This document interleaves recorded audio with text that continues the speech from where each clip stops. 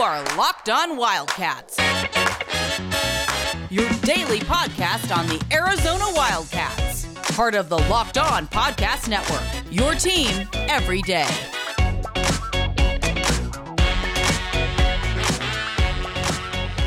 You're listening to Locked On Wildcats podcast brought to you by NetSuite. All right, as you know, NetSuite, if you're on NetSuite, you're an important person. You should be on NetSuite too, even if you're not an important person, because that's how you get to become an important person, is getting onto NetSuite. Over 28,000 businesses already use NetSuite. For the New Year's, NetSuite has a new financing program for those ready to lock on at netsuite.com/LockedOnWildcats. Check it out. They got all the best stuff going on right there. All right, let's have a New Year's end of the year show right here, John Schuster. All right. Arizona. What perfect timing. Yeah, right. We should have done this in August. Right. It's almost like Arizona Athletics, much better spot right now than it was at this time last year. Yeah. Would you go out on a limb and say you don't have Kevin Sumlin's gone, which is a good thing. The little tyrant on the basketball side is gone. That's a good thing. We've now I have no clue if Jedd Fisch is any good, but at least he seems to be a little more. He seems to care a little bit more than Sumlin. And I do know that Tommy Lloyd is an upgrade over Sean Miller. Go. Let's find. And there's a lot of uncertainty, but you feel better about Arizona Athletics at this point, at the end of this year, than you did at the end of last year. Generally speaking, are there a lot of questions out there? Yes. Among them, can Tommy Lloyd actually recruit? Right. I don't know. Right. But the group that he has in front of him has been very effective. To some degree, in the early stages of Sean Miller's run, Miller got the benefit of some talent that he utilized well that led to an Elite Eight run. He was able to build on that for Arizona's, 2 or 3 best years under Miller before they drifted off. Even if they got better talent, it ultimately didn't work from an overall record standpoint. But can Tommy Lloyd? Tommy Lloyd is benefiting and utilizing, I think it's clear he's utilizing Miller players better than Miller would have. I don't think that's hard to argue. Yes. But now he has to be able to find a series of better players to keep this going, because if he can't recruit, and even can't recruit overseas, then, even his fun system is going to run into some problems. So hopefully we'll find out that is something that he ultimately can do. To improve upon that, the specter of NCAA sanctions has to ultimately be left. In a podcast yesterday, we talked about NC State being affected by their inability to play in the Holiday Bowl. NC State might be a comparison case for what ultimately happens to Arizona, and maybe if that's the case, it isn't so bad. Right. But we don't know.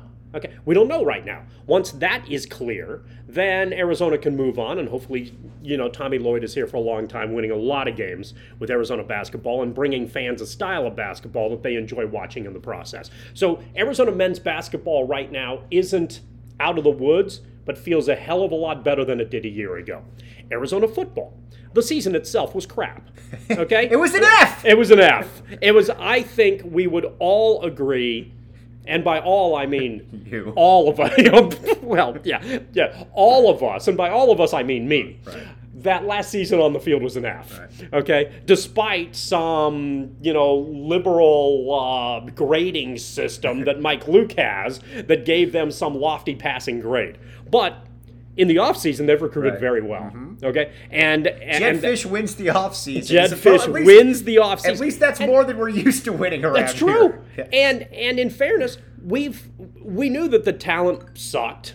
I hate saying that for the kids who tried, but the overwhelming majority of that roster was not Power 5 caliber.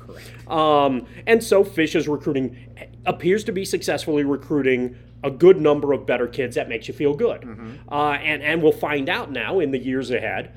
Is Arizona football out of the woods? No. Arizona football might never be out of the woods. But you feel like the trees are a little shorter right now, and you might feel some rain as opposed to being a constant drought and worried about the wildfire. Right, for sure. So at least Arizona football feels a little bit better. Arizona women's basketball is in great standing right now. Right. So taking care of Adia Barnes in that regard makes you feel real good about where that program's going and that they could be a player for. Real good or really good? I would go with really good, but I'm going to say real good just to annoy our friend Rob Lance, who is kind of a grammar. I want to call him a grammar Nazi. That's a little harsh, but he's very particular about his adverbs and gets very annoyed about that sort of thing. So lots of people. Right. Yeah. Lots of people. Right. The answer to that is lots of people. I know it was rhetorical, but the answer to that is lots of people. Right. But Rob Lance does. Our pal Rob Lance gets annoyed with the adverbs. Yes. So when I say real and you correct me with really, you're correct. But on the behest of Rob Lance, that was nice of you to do that. But I'm going to say, what was I saying? Real good? Yes. In regards to, it's on a real good footing in regards to Adia Barnes. Right. Yes. So Arizona women's basketball looks like a program that can be popular in town and can win a lot of games for a number of years and maybe be an actual national player for a while.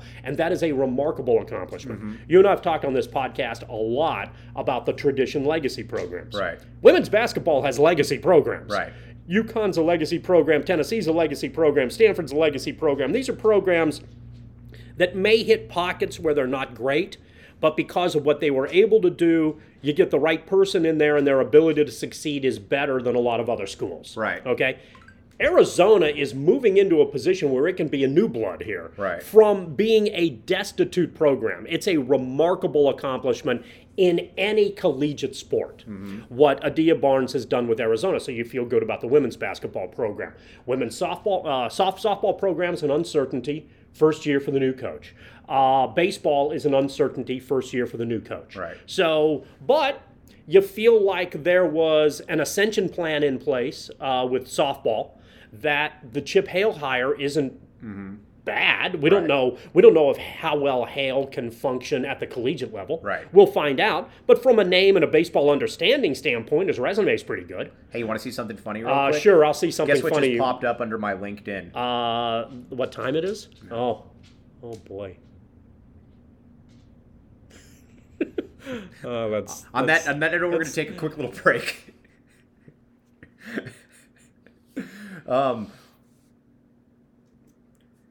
You're listening to the Locked On Wildcats podcast, brought to you by, let's see here, Shoe Talk for a second. Sure. Okay. We feel better heading into 2022 with Arizona sports than we do with 2021. Among the things in the early stages. Oh, Built Bar, duh. Sorry, Bar? my bad. All I right. apologize. Built Bar, Bruno came over. Bruno's actually Bruno sniffing reminded us right about now. Built Bar. Thank you. You're not allowed to have Built Bar, Bruno, but humans can, Right. and they are good for humans, and humans will like them. I have had Built Bar, and if I have had Built Bar, everybody, and I mean everybody, should have Built Bar, but not dogs. Right. Yes.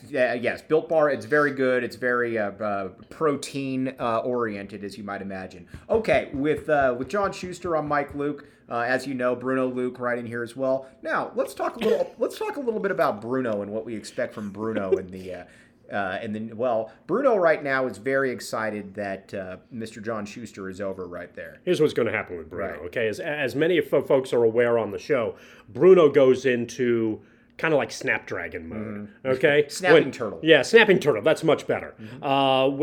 When you know, Bruno kind of looks at you, gets a little bit excited. The problem that he has is that he kind of tips his hand. Yeah, he tips his does. paw He doesn't have a bit. good poker Yeah, face. not really. So you know in advance that he's about to go into snapping turtle mode. Right. But what I have noticed in the last few days is that he's trying different tactics. So Bruno's done a little bit of self-scouting Right. here. And what he will now do, it used to be to just kind of walk up, you pet him a little bit, you get your face kind of close, the eyes get big, and he just tries to make a jump at you. Now, he's much more opportunistic. When I reach for a drink, that's when he knows that I'm not paying attention. That's when he can go in for the snap. Right. Or now he'll kind of work his way around the back here, try to sneak in between where I'm sitting and where the table is, and try to utilize that as I'm trying to utilize computer equipment for the time to snap.